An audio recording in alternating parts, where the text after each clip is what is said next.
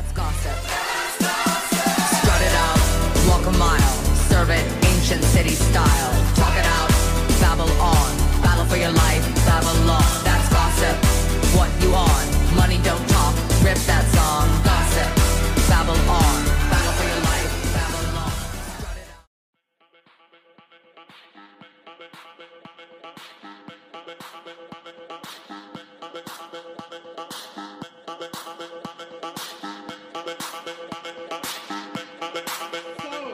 Welcome to the special, super amazing premiere of That's Gossip, the Leo season capsule. I'm the hostess with the mostest, Fully, and I'm joined by a super special, legendary, she's a legend, she's an icon, she is the moment. Come on now.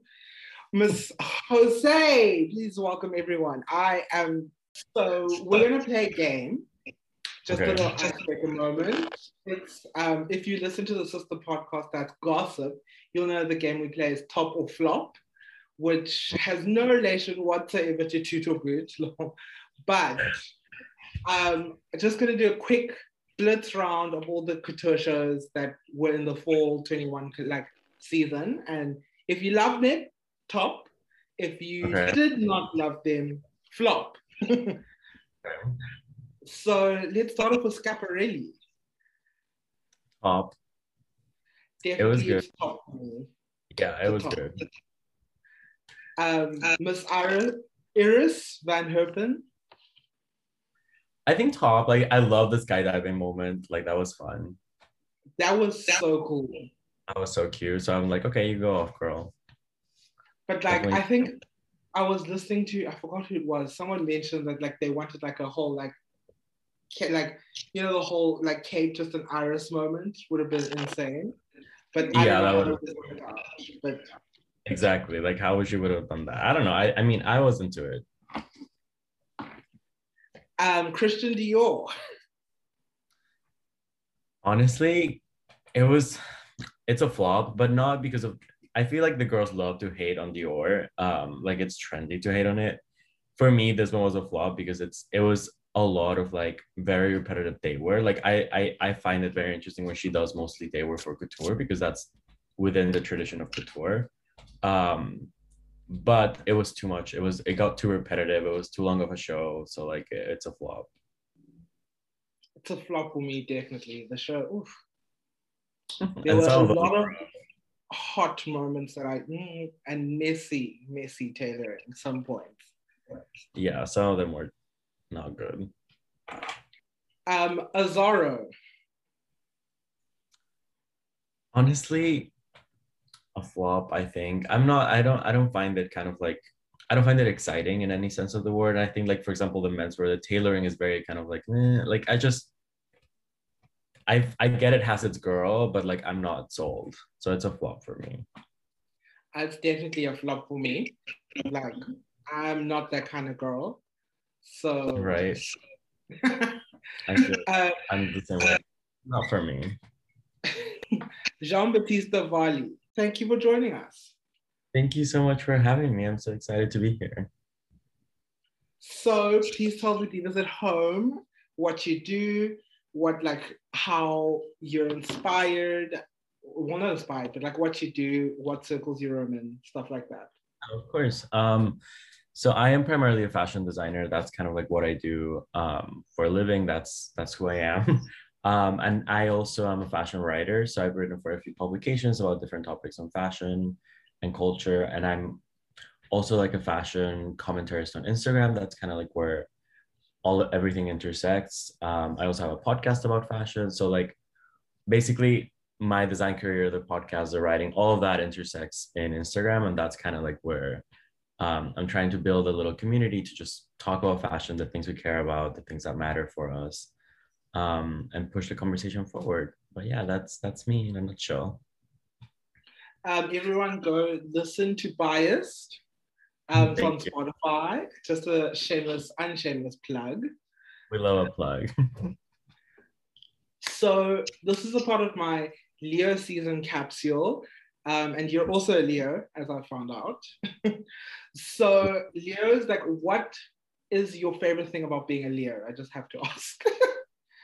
I think my favorite thing about being a Leo is that we're very loyal. Leos are like very loyal. Like we will be there for you, but also like I feel like the way we are, like once you lose us, we're gone. And like we're very consistent with that. And I think that's kind of like my favorite thing about being a Leo and like knowing other Leos is that like we will support you, we will be there for you, but you have to like be there for us. And like if you're not loyal to us, then it's a chop girl, like, you know. And I think that's kind of like what I love about a Leo, that like we're very consistent with ourselves and with other people, but it has to be like a two-way street. Very team. Like that's I love the creativity of being a Leo. That's one of my favorite things, but Yeah, just the greatest. exactly. So today we're going to be giving you guys like a little sort of state of the nation address on fashion this year and how it's been going. Some of like the iconic moments. Unfortunately, it's a flop, especially because of the menswear. The menswear for me was a mess.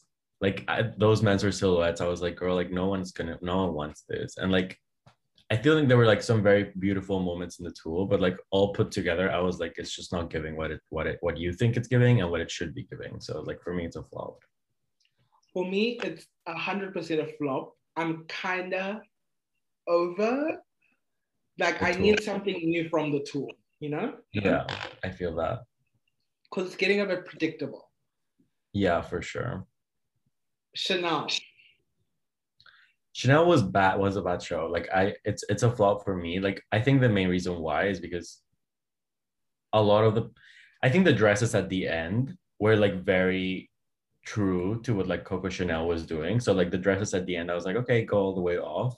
Because they don't give me Carl, they give me Coco Chanel, which is what I want to see from Virginia. I don't want to see Carl. But some of the looks at the beginning, I was like, what is the styling? Like the proportions are off. Like I kind of understand what she's trying to go at, but I don't think it's working just well in terms of proportion and styling specifically. Like it's just not working.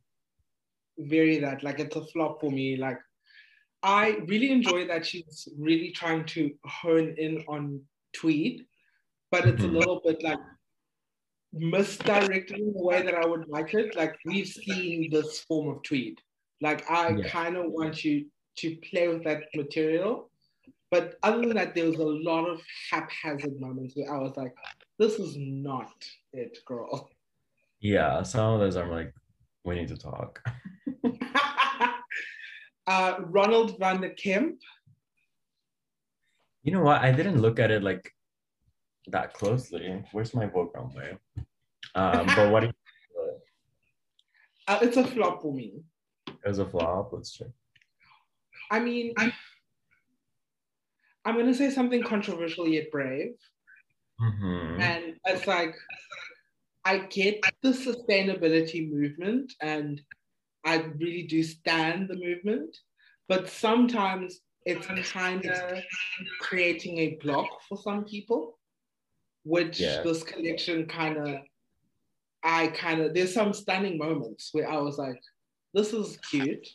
But then there was also some moments where I did not enjoy at all. Yeah, there's like some cute moments and some very questionable ones. I think the problem of like Armani Privé. I am not an Armani girl, and I think I made my peace with it. Like I know it has its girl, and I know a lot of the girls love it for the red carpet, and I'm like go all the way off, but like it's just not for me. It's a flop. It's a flop for me as well. No, sorry. Next. Very that. Balenciaga. I don't know. Honestly, because it was so much better than I was expecting, I'm gonna give it a top. But I think there's some things that need to get worked through in terms of like offer, in terms of like, for example, there was too much tailoring. Like all the black tailoring at the beginning, I was like, okay, like when is this gonna end? I think there's some kinks to be figured out and to be resolved, but I think for it being like his first one, it was a perfectly fine kind of like debut collection for them at Balenciaga Couture. So like we'll give it a top. I'll give it a top. Definitely, like there's some moments like the jackets that are like, or I think it's silk where they manipulate the silk to look like feathers and you know, like that kind of stuff I'm like very obsessed with. But then you get like that would have been so interesting to see. And like even for example, there was a look that was a mop, right? It was like a hand holding a mop. And I mean the mop was literally like store-bought. It was like you could see that it was just like a random mop. And I was like, I mean, replace the end of the mop with like feathers, make it like crystal fringe, you know, like you could have done like very few details here and there to like fully elevate and like take this to the other extreme, right? Because like, yes, you could, it is a hand holding a mop, and like that is an interesting concept, but like what else can you do there to take this to the next level? I think that's what I needed to see in a lot of the looks. Like you have the base idea, what is the added layer that makes it something else, that makes it an art piece, like using like that stock or like using old materials and trying to like repatchwork them, etc. Is that sometimes it executes really well and sometimes it just looks like you're using like old stuff, right? And I think it really depends, because there's some looks where you're like, oh, go all the way off. Like some of the denim I'm like, okay, work, but some of them are like, okay, this looks too much like you're just picking stuff up from the studio floor, you know, like tea. Be a look, but like depends. Like I think of like when I think of upcycling, I think of like Schiaparelli now, what they did with the denim. That's all like thrifted denim, for instance, and all like different bits that they got from the archive. Like that's kind of like that's the kind of upcycling I want to see on a couture runway, you know? Yeah, and I mean I think there's room for like more. For example, there's this one like jacket that's like all woven pieces of denim, and I think that's beautiful and it's so pretty. Like that kind of stuff works so well because you also get the intricacy of like, hey, like we grabbed all these scraps, we finished them, we double stitched them, and then we wove them together. Like that can be couture in a very special way, right? I think there's very successful moments there, but when it's just like a very simple straightforward patchwork, it's like, okay, but you didn't need to do this. So like it has to be very intentional for it to work, I think, especially in couture. And like having a couturier, like you're paying a lot of money to get this kind of work. The only reason why I'm going to give it a flop is because I needed to see like a higher level of craftsmanship, and like I know that like these pieces are not meant to be sold as clothes, or they're not meant to be sold as like traditional couture. They're meant to be sold as art pieces, right? So like from that standpoint, I can be like, okay, like I can see what you're trying to do, but for me, like I still need to see an attention to fit. I still need to see an attention to like the selection of the materials, to the finishes, the way things are hanging on the body. Like some of those dresses just didn't fit. Some of the finishes were not good. And I think that like if you are using clothes as a vehicle to like giving a statement in any kind of statement, right? But if the clothes are the vehicle for that, then you need to make sure that you refine them to the point where like they can be like a successful vehicle for it, right? Because I think he had such a strong statement, and he's had like he really wanted to say something, and he did, and he was successful at it. But I wish the clothes were made to the point where like no one would be talking about questioning them, you know? Yeah. So like for me, I think it's a flop just because I just don't see the level of attention to detail that I would have liked to see, or maybe the level of like showmanship, or kind of like thinking outside the box. Like maybe not everything needs to be like an object placed on top of the rest. Like maybe it can be like a different interpretation of it.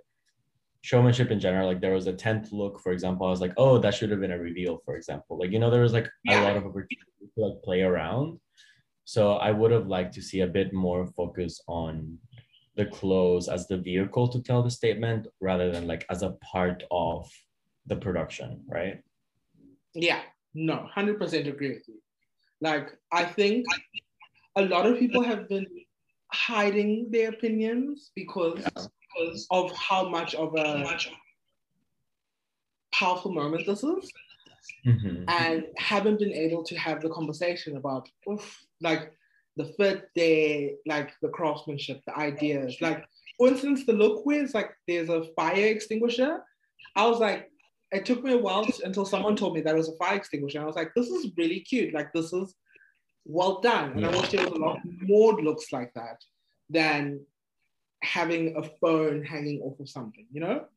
Exactly. And like I would like to see a bit more like what else can you do than like grab the AC and put it on the dress, right? Like the AC unit. I'm like, okay, like great air conditioner, but like what can you do other than like cut the front and put it on top of a dress? Like what is it? Is it a bag? Is it like a print? Is it fully embellished on the side of the dress? Like what else can you do, right? Like I think I would have appreciated seeing a little bit of that. like, I also would have loved like a little bit of like trompe l'oeil, like just like Exactly. get into that, you know? Honestly, like Van der Kamp, for example, he had been doing couture jeans for a while, and you know who used to buy them a lot? Celine Dion. I mean, Celine is like a couture customer, and she used to buy all the denim from Ronald. I mean, I strongly believe that there is a customer for like very easy like couture jeans because I mean, listen, when you have the money, you're gonna buy the best you want to buy, right? And like you're gonna spend your money where you want it. So like I do think there is a customer for it. I just think like it's interesting the way which he like them is presenting it, right? Like I think the presentation of like the jean with a t-shirt is like, okay, but like who is this for? But I do think there is a person. I do think there's a girl there. I mean, we'll have to see if he like keeps it up. I think that's what's going to be telling of the next few shows. Like if we see more denim, if we see more hoodies, whatever, then it's because people are buying it and like the girls are putting in their orders. If we don't see it as much, then it's because no one actually wanted it, right? So like I think we'll have to find out. Yeah. Fendi. I just did not like Fendi. Like Fendi for me was a flop. It was much better than the first one. And there were some very like pretty beautiful like techniques utilized, but a lot of it was rehashing from Carl. It just didn't work for me. Like I didn't really like most of the looks. I think I have a lot of questions for Kim Jones, and no, flop. Yeah, flop. I don't think he's like find his woman's wear yet. Yeah. And we'll have to see if he does find it. I hope so, for his sake. Exactly. Maison Margiela. I love that video. Like I think it was just a very beautiful story. Like it did what it needed to do. I think like it was again a narrative, beautiful story. Like it was pieces for that. So I mean for me it's a top. Like I love to see kind of like that explosion of creativity and just like a storytelling moment.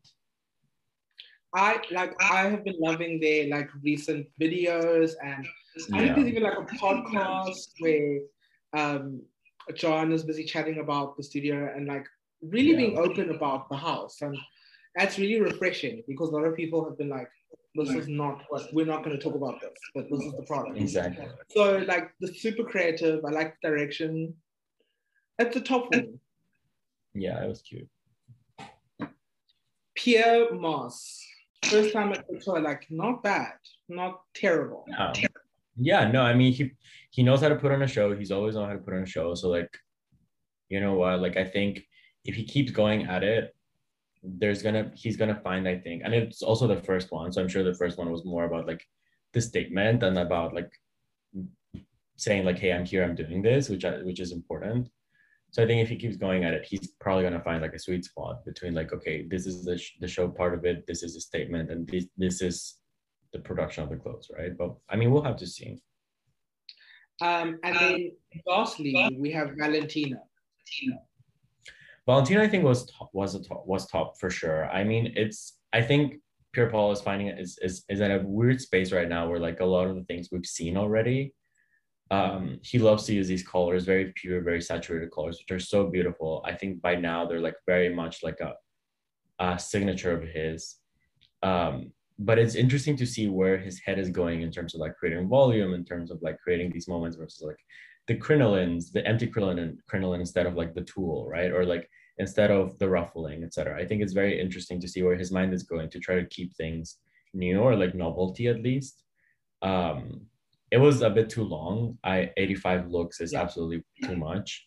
For ready to wear, it's too much. For couture, it's absolutely unnecessary. But it was a very beautiful show. I think it was a nice way of closing the tour. Like people, I think, wanted a bit of romance, especially from him. Like he's probably one of the most romantic designers working right now in terms of like intention, look, etc. So I think people were expecting and kind of needing a little bit of that energy. So I think he fully delivered. I think it was a really good show. Yeah, for me it was a top as well. Like pretty much I agree with everything you said. It was such a long show, but I think for me, I need this sort of to be the end of this like trilogy he's created. In my mind, it's a trilogy of like from the Of Grace and Light to the spring season, and then now this where the colors fully return. Like yeah, exactly. Like I think this is the perfect point for you to now let's completely go in a different direction now. It was stunning. Like love the show. I love the set. I love everything. Like it was just a good show, and there were some interesting pieces. And like the menswear sometimes was great, sometimes was not. Yeah, I agree. I think the menswear is like, it's interesting because everyone now is offering, like a lot of brands are offering menswear couture now, which I think is important, and it is a sign of the times of where menswear is going. But I think it's also kind of like, okay, if you're doing this, let's fully commit, right? Like Balenciaga, for example, so much menswear, but most of it was tailoring, right? And I'm like, okay, like you are offering bespoke tailoring anyways. Like you're still doing custom tailoring anyways, right? So what about this is the extra mile? Like, is it still priced as bespoke tailoring? Is it priced just like as couture? What is the difference between like getting a ready-to-wear one and getting altered at the store, right? Like, what are like those little nuances that make it different? And I think at Valentino, there's a similar question in terms of like, okay, this is beautiful menswear. It doesn't look like the ready-to-wear, sure, but probably the ready-to-wear should look like that, and then your couture should be one step ahead, right? Like one step higher in terms of like, and I think there were some looks where you could see a bit more of like the couture elements and craftsmanship come in, but I do think they're trying to find the balance between what is going to create that impact and what is actually going to perform in terms of what can be ordered, what they can place on celebrities. I mean, I think a lot of that menswear couture is about to be very heavily pushed onto celebrities, both through Balenciaga, Fendi, and Valentino specifically. So like, I think that those three houses especially are kind of like, okay, going to try to one up each other in terms of visibility in menswear. And I think it's really smart because listen, like we grew up watching celebrities wear the same black suit, right? So whether it was Hugo Boss, Armani, Brioni, Prada, it was a black suit. So how much impact is that creating, right? Like you remember the dresses that Angelina Jolie was wearing. You don't care about the Brioni suits that Brad Pitt wears. Versus now with celebrities being a bit more challenging in terms of red carpet, like Timothée Chalamet or like Harry Styles, like all these people that are now more interested in like, oh, I can make a statement. There's also more queer celebrities, right? Like we didn't grow up with like a lot of like out gay actors or like queer actors, right? Where like they were openly themselves on red carpets because the industry wouldn't allow them that. So now a lot of these artists are like, oh, I don't care. Like I'll wear the cape. I'll wear the like feather look. I want to wear that too, right? So there is, I think, a new generation of celebrities that are interested in menswear, of wearing the more avant-garde pieces. And I think we'll see how that goes in terms of a returning impact for Valentino, right? Because I think the orders in terms of the menswear are going to stay, like from the couture customers will probably stay within the tailoring, but you do have the other pieces that are an opportunity to like market the same way you use women's wear couture to market, right? Like you got Angelina Jolie in custom anything, and then you're like, oh, she's wearing couture, and then it's everyone's talking about it, right? And then that's how you sell the fragrance. That's how you sell the makeup. That's how you sell all the other things, because then people look at her at the Oscars and are like, I want a part of that. And now you can do that with menswear too. So I think it's really smart. So like, I really wanted to start off this and then just jump back to the beginning of the year, because we like, I think the first like fashion moment we were like, I think in Jan was the spring couture, which I think this fall couture was a very vast improvement from where we were.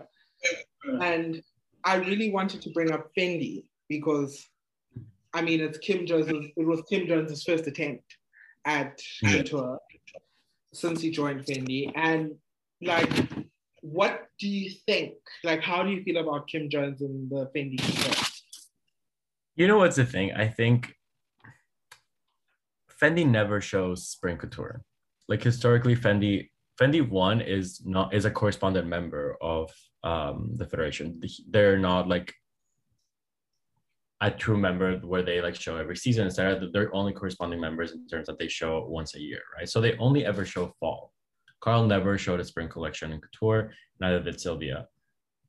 So I think it was a mistake to push for Kim Jones to show spring couture. One, because it doesn't make sense for Fendi. Like a lot of Fendi couture is very layered, has a lot to do with fur because they sell fur really well.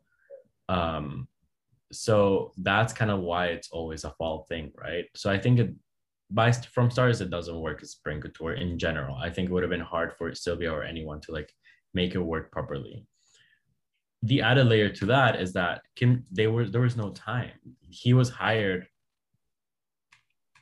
and then he had to like start working on a couture collection. So he didn't get the full season to work on it, right? And in couture, you definitely do need a full season. The added layer is that he is not a women's wear designer. You know, like we haven't seen women's wear from him. We haven't seen him work in this medium. And the added layer to that is that couture happens right after menswear, right? So like, not only was he trying to like catch up on lost time for women's wear couture Fendi, he was also diving into women's wear for the first time in this place. But then he's also trying to finish a Dior Men collection. So I think it was really like, even without looking at the collection, it was a recipe for like, not necessarily disaster, but for it to not be properly executed, right? Like it's too many things happen at the same time. I understand that they wanted his debut in women's wear and Fendi to be couture because it's very high profile, but I think it was a mistake. It was a miss in terms of planning because they just set him up for like not failure, but like for a few mistakes here and there. That said, the collection was not good. I mean, I think there's been one too many designers that have been inspired by Virginia Woolf and Orlando, and I get it. Like, I mean, it's a beautiful story. We all love it. But there's more to the story than the gender bending. There's a lot more to it than like men in dresses and women in tailoring. And I think that's kind of like what the miss was for me. It was so heavy and it was very heavy handed. It was just, there was no true exploration of what the concept can be in terms of like the way that book is written, the way the story is written is very graphic as well. You get a lot of visuals from the story, right? Like as you read it, you can see descriptions of what all these characters are wearing and like the way they're interacting with each other, the way they're interacting with gender, etc. So like I needed to see more of that. It was a bit too literal. It was a bit too like concept execution. And it just didn't work, you know, like the fit and some of the things still was wrong. I think again, it's very heavy-handed in terms of women's wear, like the way you interact with a woman's body in terms of construction is not the same thing as like a male body or like masc and femme figures, right? Like the traditional femme figure is very different in terms of how you build volume, right? It's not like in menswear. So like, I think there were a lot of misses and there's a lot of like, there isn't a profound understanding of women's wear just yet. And I think there's moments where you can see the team pulling through and being like, no, like this is, and you can see that kind of like process where there's moments that feel very Kim Jones ideas where you can tell that like, it's just not there. And I think it'll be interesting to see if he gets there. But I think one of the things that just rubs me the wrong way is that like, we shouldn't have to wait for him to get there. You know, like I understand the views, etc. And I'm like, you go all the way up. But at the same time, like there's so many designers working today that have the knowledge or like have the experience or have the readiness to be doing that. Why do we have to hire a menswear designer to do something he's never done just because he has this name, right? Like I wish the industry didn't work like that. Like, why does he need 2 hot jobs? Like, why does he need 2 of the biggest jobs in the industry? like, oh my gosh, like that frustrates me. It's like you're working at Fendi and Dior Men, like, ugh. And like, it's just like I was so unhappy with that Fendi collection. I was very much underwhelmed, underpaid. Exactly. Exactly. Like, And to like, me, it was just, ugh. yeah, it just didn't, it was a flop. I mean, in very many different ways. And the ready tour that followed, like I still didn't land for me. And now we're there in the couture. So I'm just like, what is it that we're waiting to see happen, right? And like I think the accessories that they did for the first one were good, but then again, the accessories are on Sylvia. The accessories are not Kim Jones, Yeah. right? So like, yeah. I'm still trying to see like, okay, what is going to be this return? And I think right now the brand, like women's wear and menswear, look like completely separate brands, and I think that's also a miss. With Sylvia and Carl working together, it never looked that dissonant. And I think now when you look at the latest menswear Fendi show, and then you look at the women's wear, and then you look at the couture, they could easily be three different brands, right? So I'm like, what's happening? Like Fendi was never this, right? You get it at LV, you get it at Dior, when they're like completely separate and entities almost, where like Nicolas Ghesquière and like Virgil are not even like looking at each other's studios, which is like all the way off. That's always been a thing at like at LV. But now I'm like, that was never a thing in Fendi, and like, why are we making it a thing now, right? Like, why is it looking so separate? I don't like it. I don't appreciate it. Same, very much so. Like I also want to talk about in that same season, Valentino, which I think I briefly mentioned how this, in my mind, it's a trilogy and it's ending here. Yeah. But I think for me it was the star of this collection week, because the shoes and the boots are on everyone's wish list, right? Yeah. Like Pier Paolo just sailed like knocked out of the park. And then I think this was like our first taste at his menswear in couture. So like, how are your thoughts about the Valentino? I think it was actually a very interesting thing to receive at that specific moment, because I think no one really knew what we were going to get, right? Because again, when you think of Pier Paolo, you think of romantic, you think of like larger silhouettes, you think of a lot of colors, you think of like volume. And I don't think we were at a point where anyone was going to receive that well, right? Like no one wanted to see exuberance. Specifically at that point, I think like even that collection was very interesting because it was very neutral. Like a lot of the colors were either neutrals, and then there was a pink, there was the gold, and then there was the neon green, right? Yeah. And I think what was interesting about it is that the majority of it was day wear. It was very like casual, almost ready to wear, but in couture techniques. And I think that made a lot of people start thinking, right? And I think I say this like a broken record, but I'm like, and I said this when the collection came out, and it started like a lot of conversations in my DMs, but I'm like, if you guys are willing to take at face value what Pier Paolo is showing you, which looks like ready to wear, it is couture because of the way it's made, right? And the materials and the techniques, etc. But you're looking at it at face value, it looks like ready to wear, and you're living for it. You're saying it's amazing. But then you look at Chanel couture and Dior couture, and you're saying this is terrible because it's day wear, because it's ready to wear. Then there's like a conversation that we need to have, right? Because just because you don't like it doesn't mean that it's not what it is, right? Like just because you don't like what tailoring that Mario Grazia does doesn't mean that it's still not couture. It can still be couture, it's just not for you.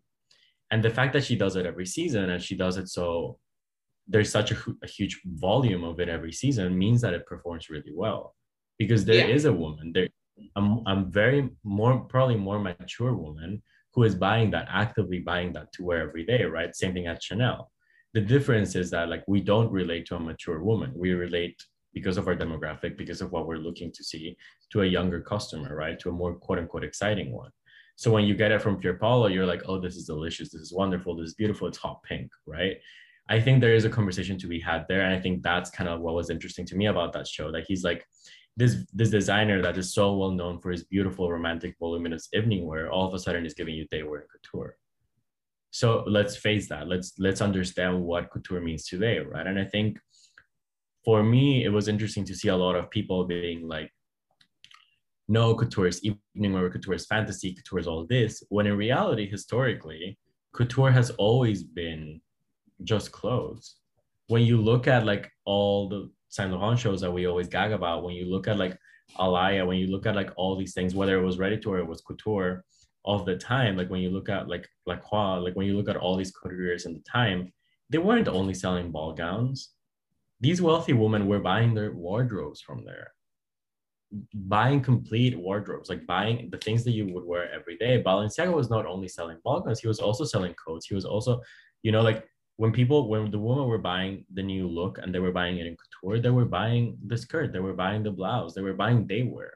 They were buying their clothes to wear every day, right? So I think that was interesting to like, and I think Pierpaolo put it back in the conversation because for him it was about that, right? Versus Virginie and like Maria Grazia, it's just part of the work that they do. Like it's not about the discourse for them.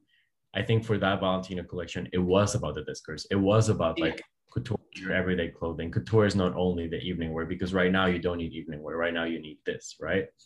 So I think in that vein, it was very interesting. I did like that this season, there was a more even split between the day wear and like the more casual pieces versus the evening. I think that works better with like the expectations of people from Valentino.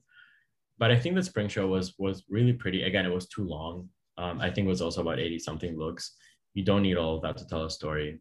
But it was a really pretty show. I think, again, there's some questions to be had about like, if this is your couture, then what is your ready to wear?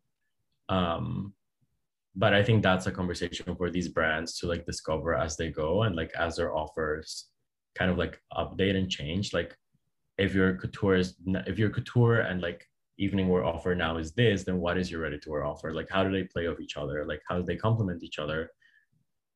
I guess we'll see as like the seasons go. But I think spring couture for Valentino was like a very interesting pivotal moment for the brand and like the conversation around couture. So I think like just to jump on what you said, it's like there's a lot of what I found like gatekeeping on what couture is, and it's often viewed from a specific lens when the only thing that determines whether something is couture or not is the federation and their rules and the techniques, and they're the ones who determine what couture is. So like to jump back, it's like when everyone was talking about the Pierre Moss, like gatekeeping, because it was ridiculously capped. Like Moschino like was found dead in a grave, but like it was so camp and so like over the top, which I think was another almost point that was being made by Kirby. But like they were just like, it's not couture, it's not evening wear, it's not whatever. And I was like, it sounds like this. It's not couture, it's just a convenient excuse. Exactly. And I think that's the thing about me. Like for the conversation around Pure Moss, for example, I was like, I don't think the conversation to be had here is about whether or not it's couture. Like that's not up to you. I think the conversation to be had here is, again, like attention to detail, fit. It's those things we can talk about, because at face value, that's what you see, right? Like when the object is presented in front of you, like you see how it's made, you see how it works, you see how it sits on the body, you can critique that. You can say like, I don't like the way that dress fits because it's doing this and this and this on the body. That conversation we should be having, because that conversation is productive. Because that's a conversation that if Kirby finds on the internet, he's going to be like, oh, show to his tech designer and be like, hey, this really doesn't fit. Or like, hey, why do you think they're saying this, right? And that's a productive conversation for him also as a designer who wants to critique to move forward, right? That's how we work. But if the conversation is some people on the internet saying it's not couture because it's not couture, that is more interesting, right? Because it's like, it's what you're saying, it's not up to you, right?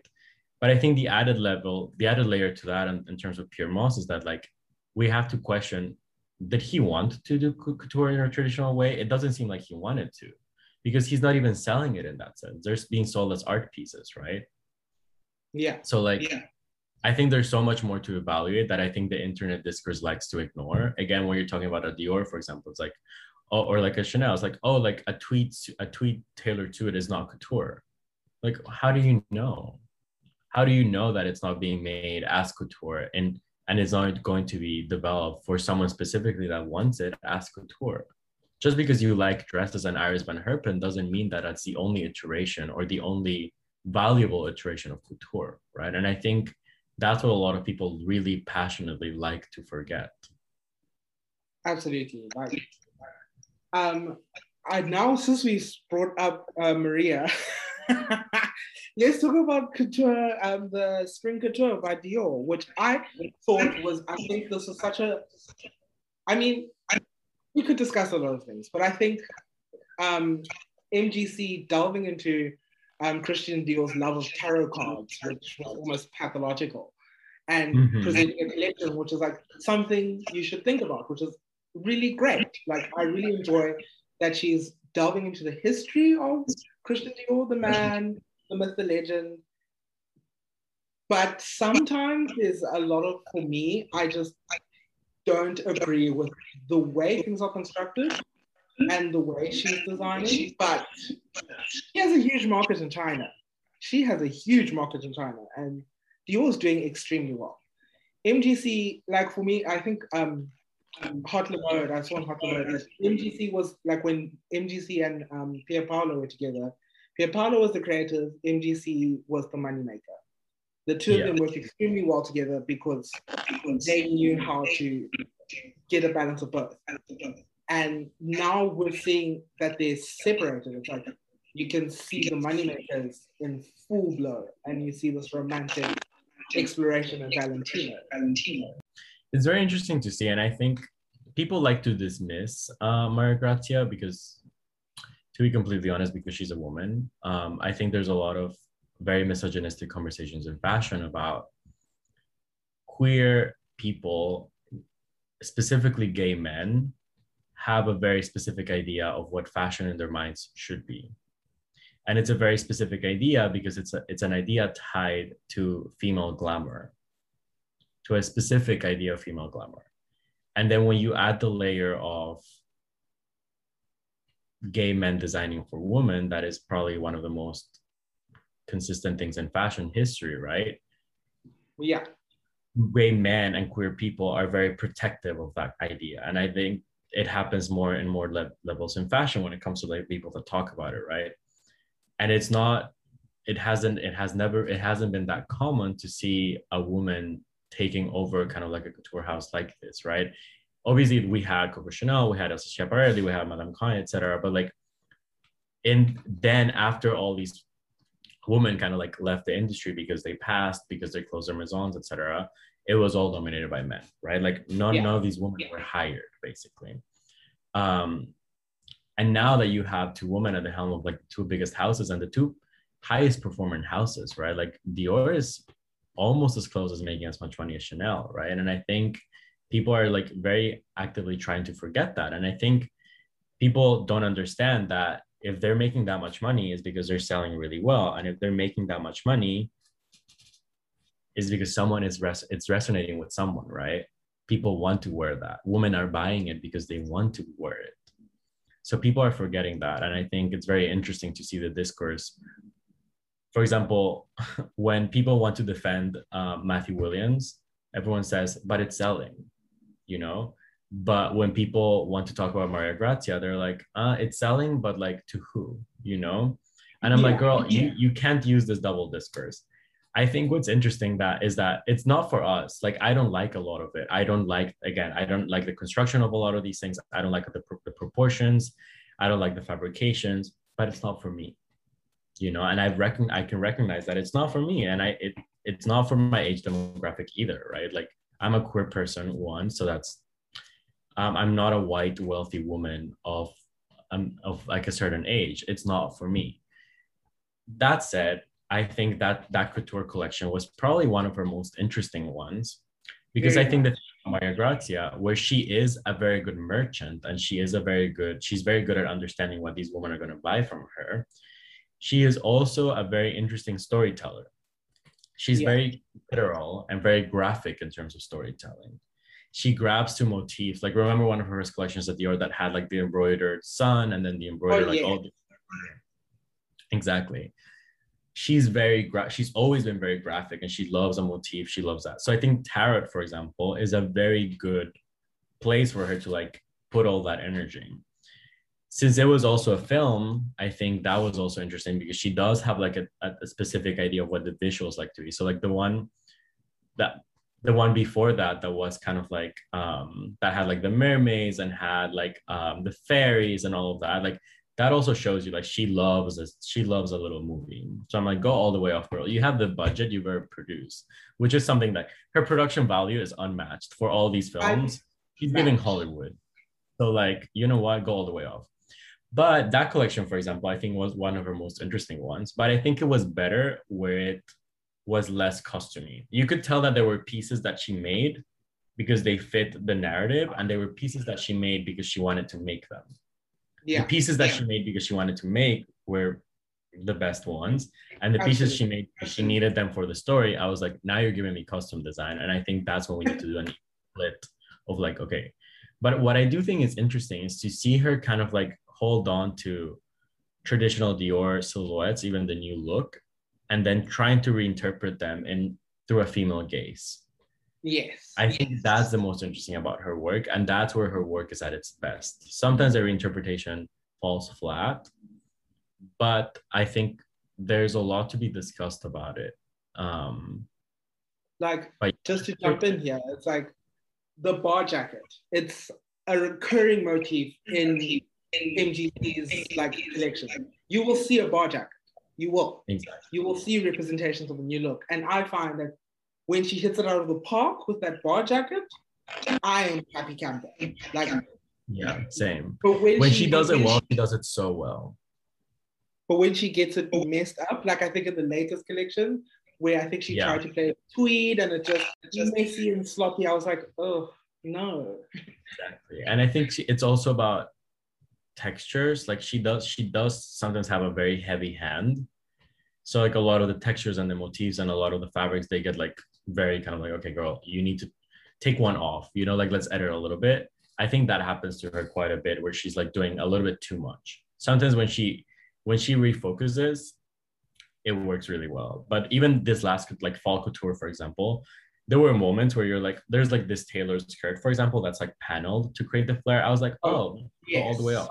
But then when it's styled with mesh, and on top of that, there's a tweed patchwork, and on top of that, there's like, I'm like, okay, you're giving me too much, and like it's let's pare it down a little bit, right? But I think, I mean, it's not for everyone, but like she does have a girl, and I think we can't forget that, because if she has such a big customer and if it's doing so well, then that means someone's loving it, right? And that's all that matters. Really, honestly and truly.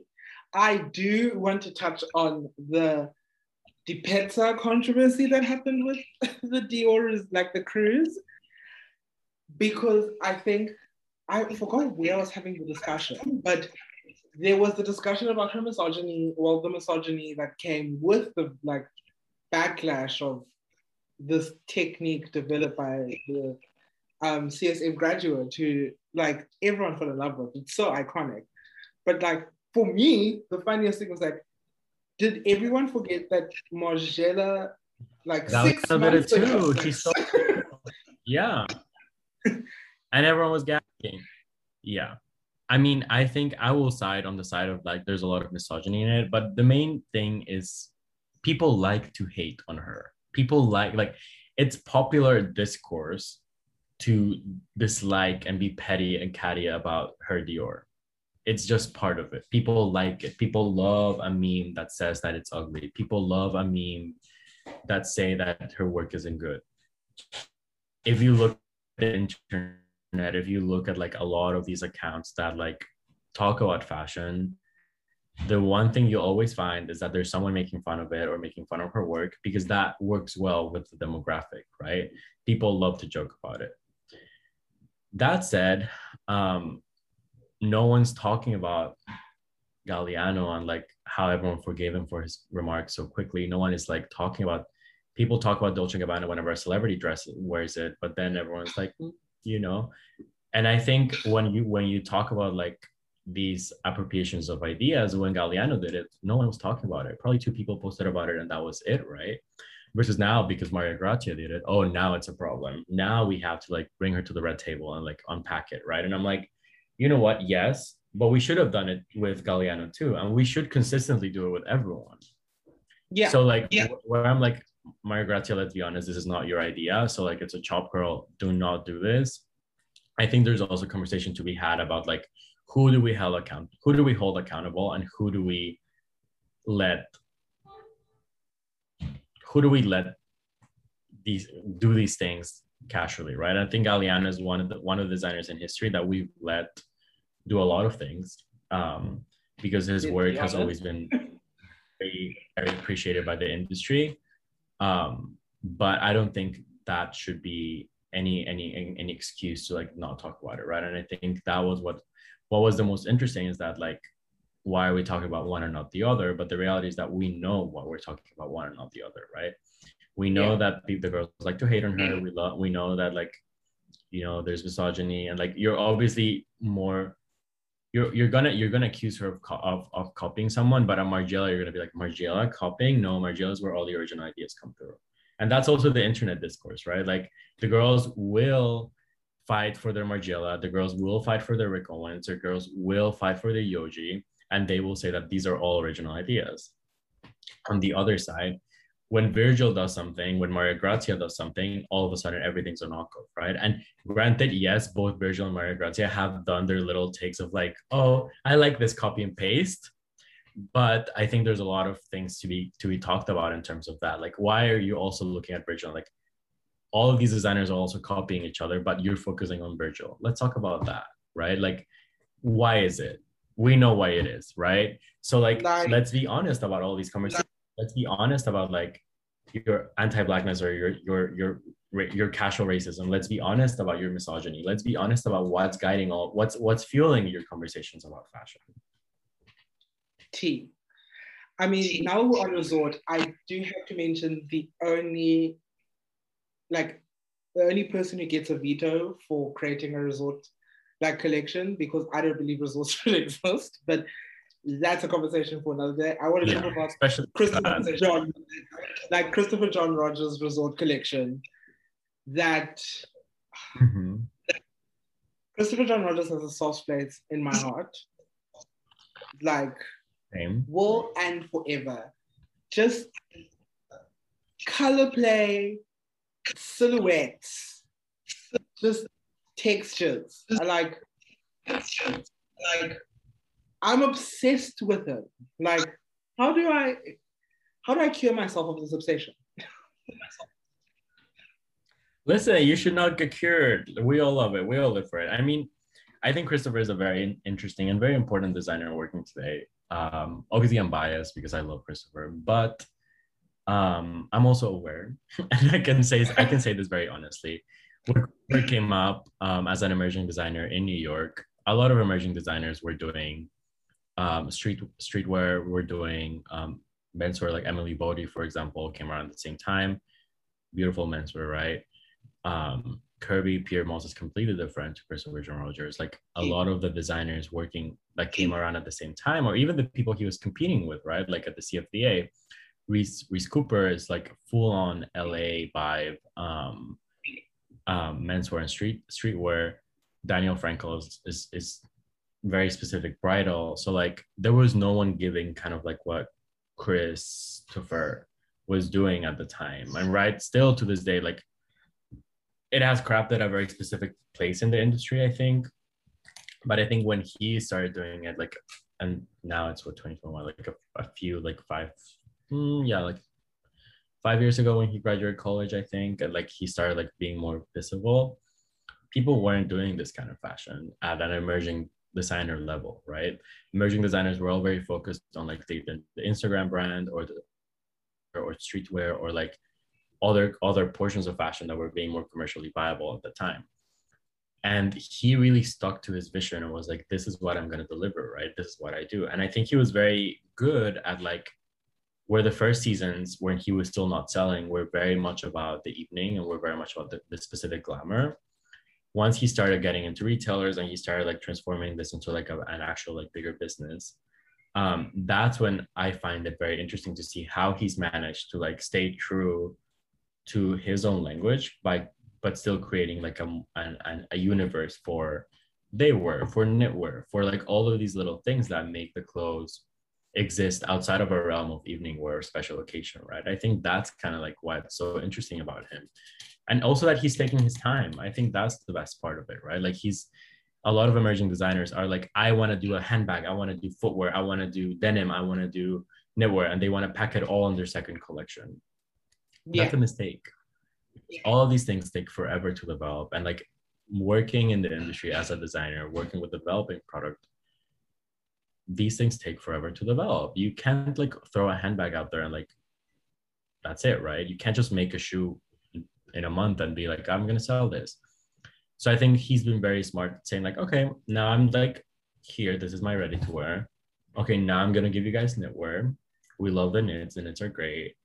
Honey. And like little by little, he's expanding his universe. Exactly me, like with my sweater in my closet, right? Like, and I think that's what makes it so special, that he is very intentionally creating his own little world. And I think that's what I appreciate the most about it. Like, it's just so like out of body. Like, just for instance, just the strawberry silhouette is now for me attached to him.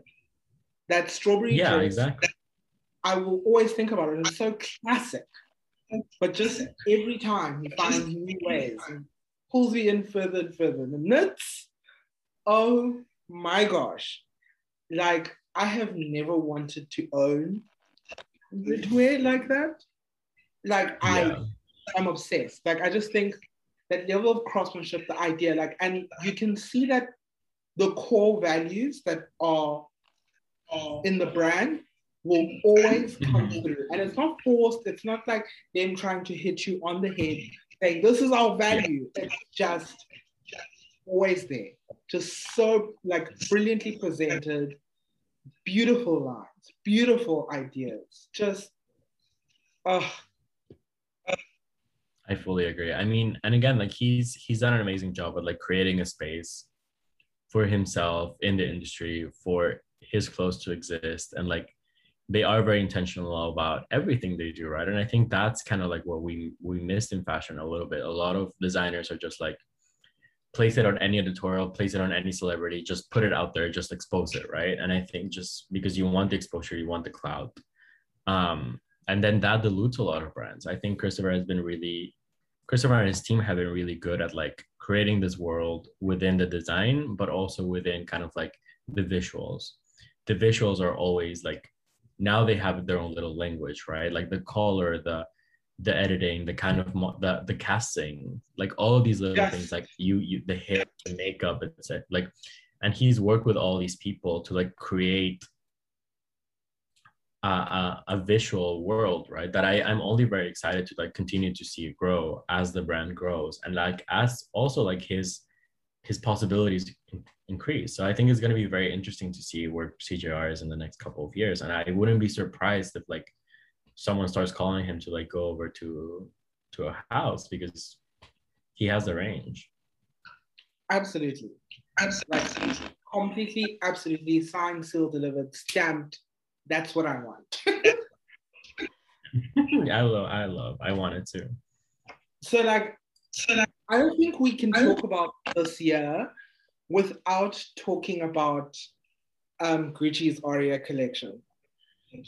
Because for me, like, I think that moment was so, I mean, the collection was good, but like the idea of, well, they're calling it a hacking, but I'm going to call it a collaboration for all intents and purposes. But the hacking of Gucci by Balenciaga and the show, what did you think about Gucci's 100th collection or 100th year? You know what? It was a very interesting collection in terms of a quote unquote retrospective, I guess, where there was a lot of elements from Gucci's past that were brought back, right? Down to like the Tom Ford red velvet suit.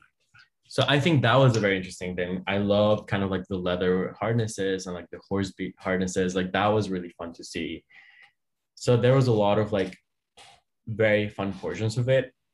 I personally don't think that like the 100th collection, the 100th anniversary collection should have needed the added layer of the Balenciaga. I think that was a bit of like, you're celebrating your brand, so like focus on your brand, right?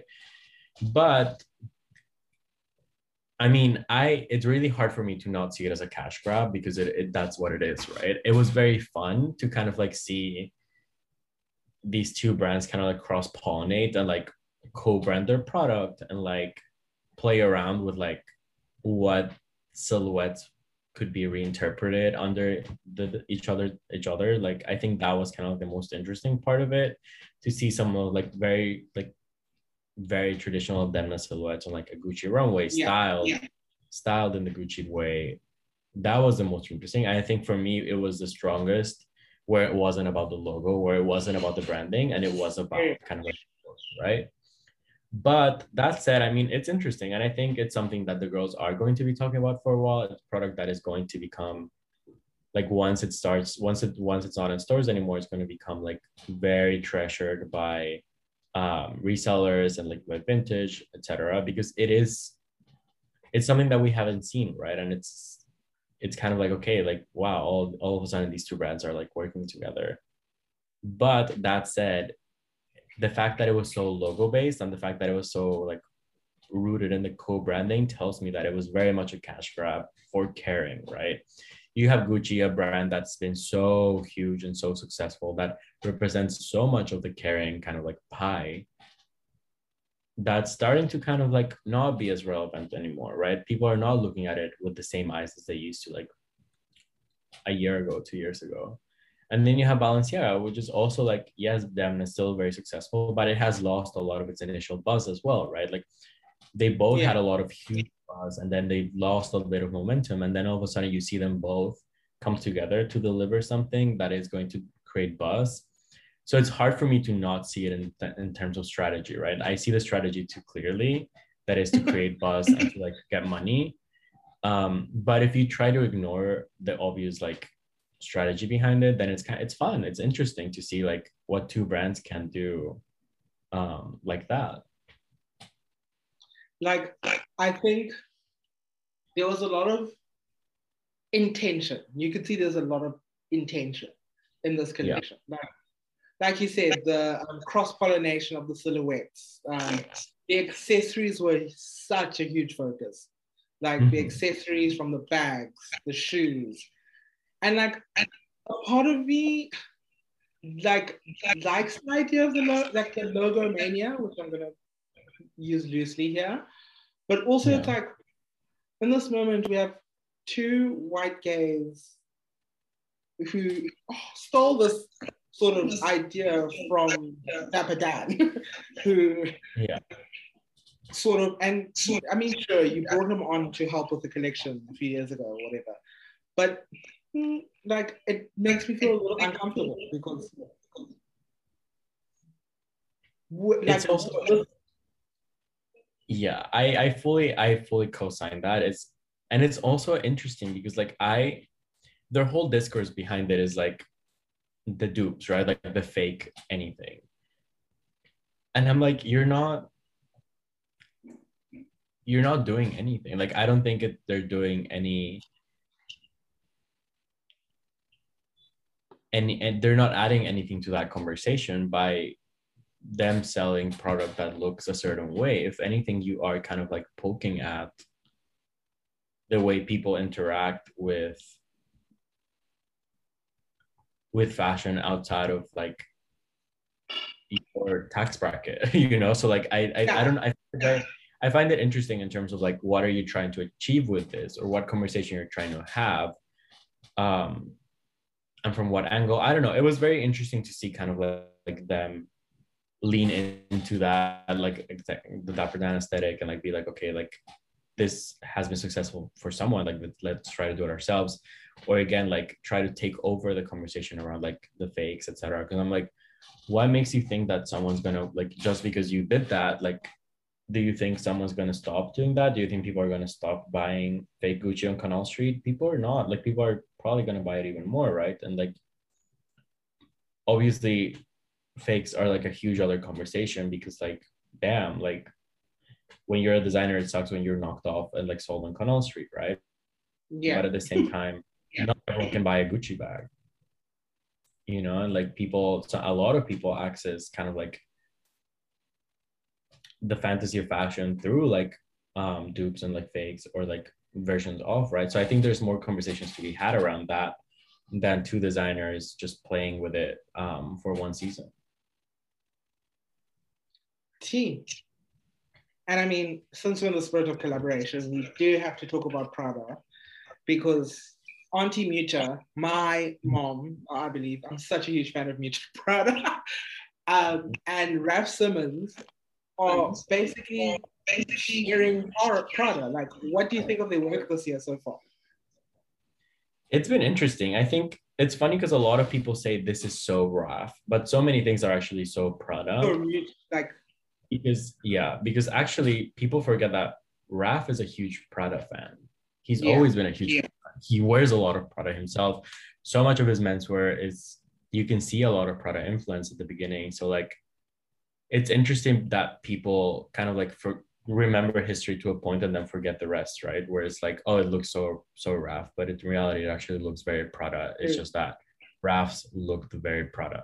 So like, that said, I think that it hasn't really been super successful for me. I think when they decided to do this, it was kind of like packaged and sold to the industry as this groundbreaking innovation and like innovative collaboration, or like groundbreaking experience in the industry of like two huge names, two of the biggest designers working today, collaborating, right?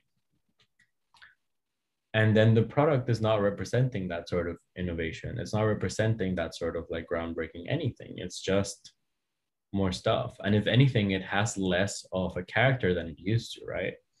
The Miuccia voice is very specific. And like, I think the reason why we all loved Prada so much is because when you look at it, you can see it's a very specific aesthetic. When you think of Prada, you think of a very specific thing. And we haven't been seeing that, you know, like this last menswear show for me was a disaster. Like, I just, in terms of like, it's just so lackluster. It's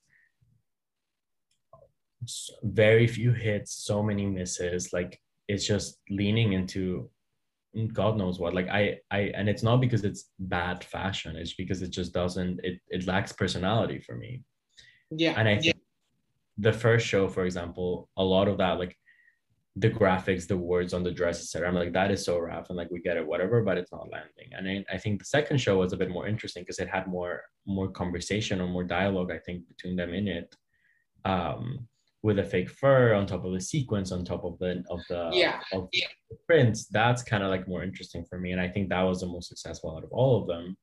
But then this last menswear show was not good, in my opinion. So I'm like, I'm still confused as to where they're trying to go, and I'm curious about where they're trying to go, but I don't know. Like, for me, the strongest moment from the two of them was the women's wear collection, because you had a lot of those ideas that were reinforced in the first menswear collection coming through, but then you got a lot more Mutualisms, a lot more like just plays and ideas, and that I sort of gravitated towards.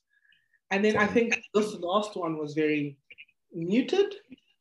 Yeah, it lacked personality, in my opinion. It really did. I was like, who is this person? Prada has so much personality. Exactly. I was like, where's all of that? Where did it go? Like heartbroken, because again, huge fan of Auntie Mucha. Yeah, same. Yeah, that's why I'm like, I need to see a little bit more of like the Prada isms come through, right? I need to see a little bit more of that styling. I need to see a little bit more of that, like, kind of like Yeah, I'm curious. I'm not, I don't know. I'm like still kind of like about it. We'll see, I guess, as they go.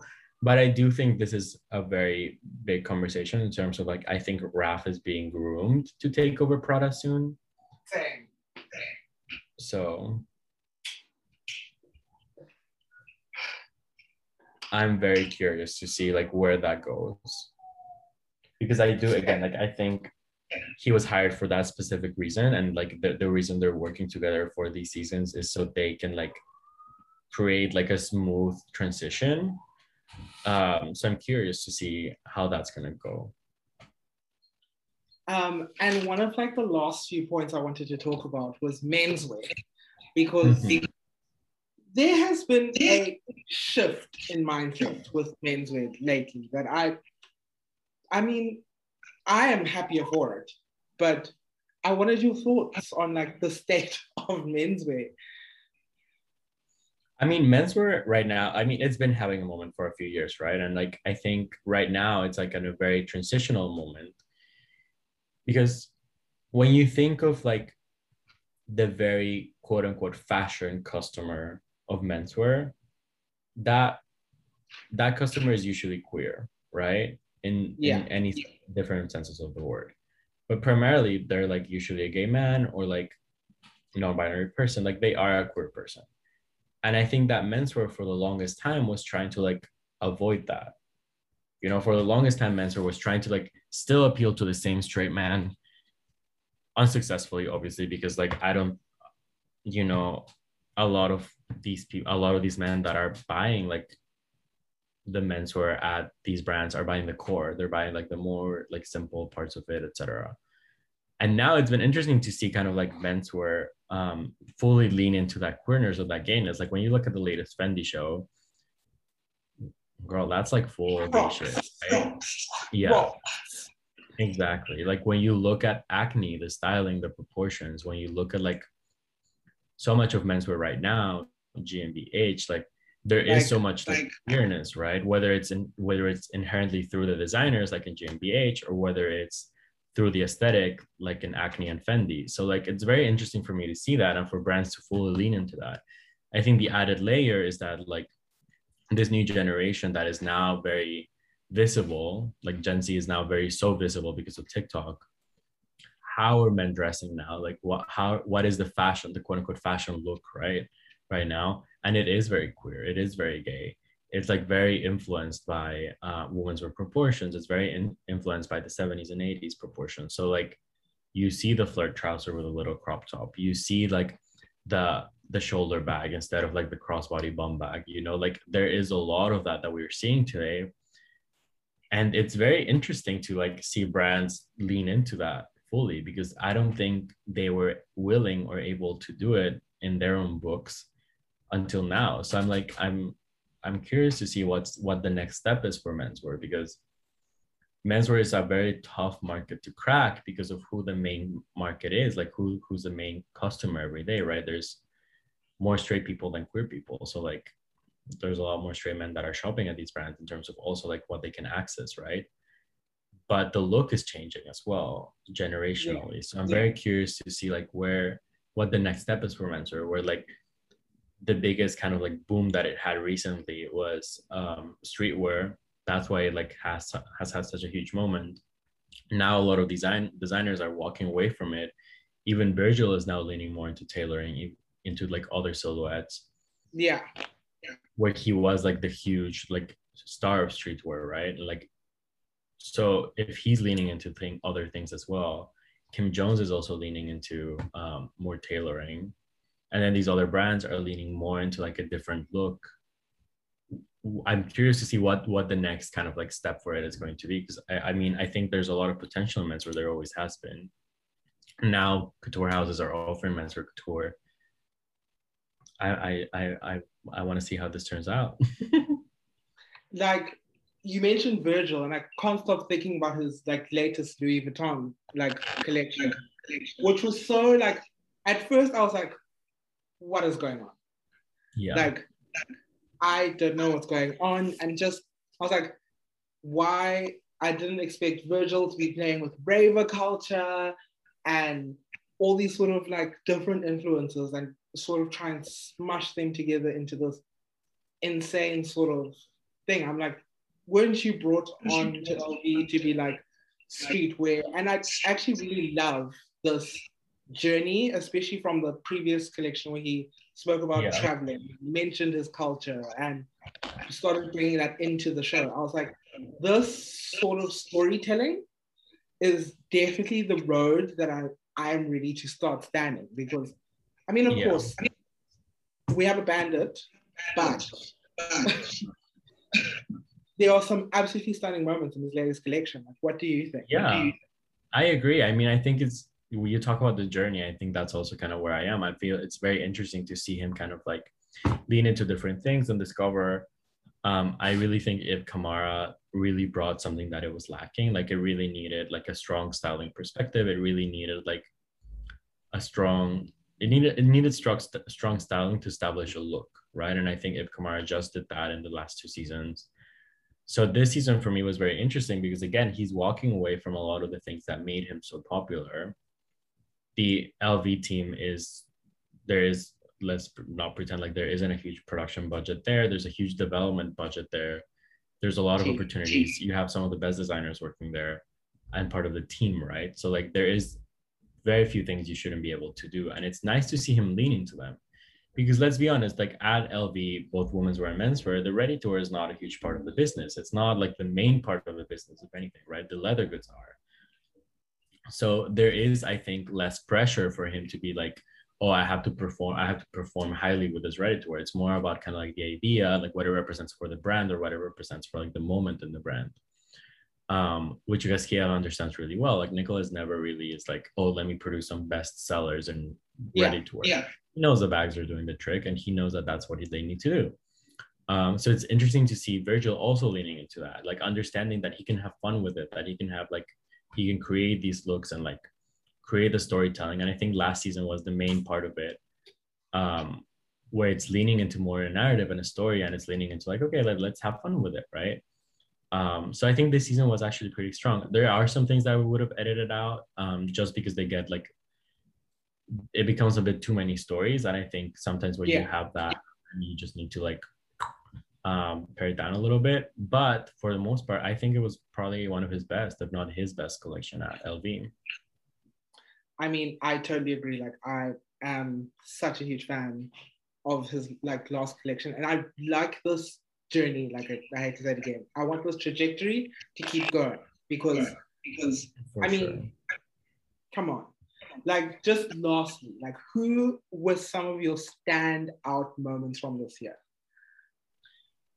Interesting. Standout moments from this year. I think it's interesting to see where the row is going. I think that's something I'm very curious about. That's something that's on my head, to see what's happening with this brand. I think Christopher John Rogers is something that stands out as well. Just try to like see what's next for him now that he's off the schedule, now that he's not showing on like traditional schedule. I think that's going to be very interesting to see. Keeping an eye on like Virgil's LV as well, because like, again, like now we have established the look, now we have established like a conversation around this, what's going to happen now. I'm always going to be like a JW Anderson and Louis Vuitton. I'm always going to be curious to see what happens there. So I'm still like, I think the last 2 seasons were very interesting for Jonathan Anderson. They were very playful, very leaning into like a lot of different things. So I'm like, okay, what's next for you? You seem to be trying to like play up different moments. So like, what's next? What else? I don't know. Whenever people ask me these questions, I always blank. I know, it's so funny. I mean, I think in general, the conversation around couture is going to be very interesting in the coming seasons, as people like, as we start seeing more events, more red carpets, more everything. So I'm very curious to see like where all of that goes. But primarily, I think my main focus right now is menswear. I'm just really curious to see where the conversation around menswear is going to go, in terms of like, how is this look that all these brands are like, kind of like not appropriating, like that are taking over, I guess, or that are now utilizing this new look of like more queer, more gay kind of like menswear. I'm curious to see how that's going to translate or if it's going to keep up. Very interested. But yeah, I think menswear is kind of like where I am, GmbH. Like I want to see what everyone does. Like I'm very curious to see what the next like frontier for menswear is. So excited for GmbH. Like, obsessed. Literally just so fun, so exciting, such great menswear. And that's the thing, like they're driving now conversation too, right? Because they are at the forefront of this queerness in menswear. So like what's next? What's next now? I think I want to see like different body types. I want to see different proportions in menswear. I want to see the conversation like expand a little bit more into like, okay, now we are talking about a different kind of menswear look. Let's include other people, right? Like I think we've been doing a decent, better job in women's wear at having like size and body representation.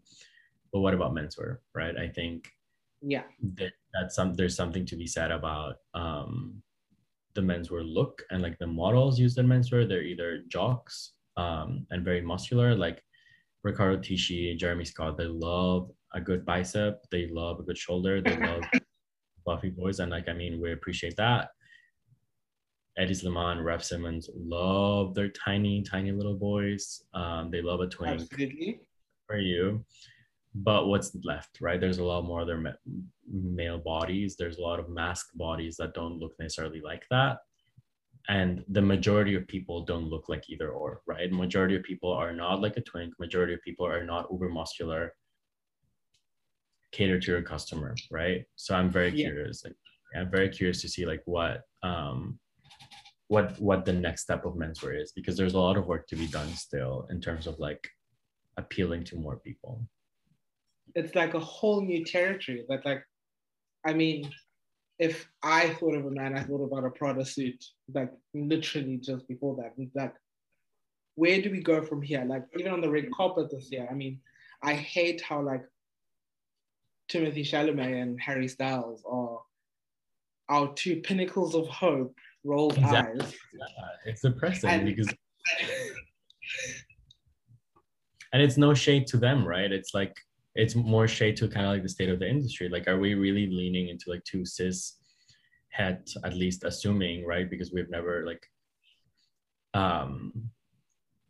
Harry hasn't said otherwise, at least. So like we both assume that like they're both cis het. Are we really like, are they both, do they have to be the pinnacle of like different fashion? Like, I don't know. It rubs me the wrong way as well. Oh, and I forgot to say Schiaparelli, because I think Daniel Roseby is doing a phenomenal job. I just have to say that. Yeah. So for me, Schiaparelli, I am always watching. Same. I'm very curious always. Like, he's building a beautiful world for himself within Elsa's world, and I think that's important. Like, not a lot of designers can do that. So I think he's doing an amazing job, and I want to see more. And I mean, just shout outs to Richard Quinn, who lately released a collection. Did you see that collection? Yeah, that was fun. Like, so fun. I love the juxtaposition. And who else was it? Oh my gosh, I forgot who I was going to shout out. Love Richard Quinn, obsessed. And Tom Brown. I can't wait to see where we go on this journey, because I think, again, Tom Brown's extravagant and just excellence in terms of his construction, his ideas. I think that's an avenue that has been created as well. So in terms of music. Yeah, it'll be very interesting to see. But yeah, I'm curious. I'm excited. I think there's a lot of conversations happening. There's a lot of things happening in fashion right now that are going to be very interesting to see where they land. Yeah. So thank you so much for joining us. It was a lovely. Oh my God, thank you for having me. This was so fun. Love talking about fashion. You're welcome to come back anytime. Where can the divas find you on the socials? Everyone can find me at EL Jose Criales. So that's at EL JOSE CRIALES. That's my Instagram and Twitter. And then everything again is around my Instagram. So you can also find my podcast. It's available on Spotify, Apple Music, anywhere you listen to podcasts. It's called Biased. So yeah, that's me. That's where you can find me. And then you can find us Instagram, Twitter at Maison_NMB. And then you can go to our website, www.masonnmb.com. That has been the first episode of That's Gossip. I can't wait to see you guys for more fun chats. Bye. Bye.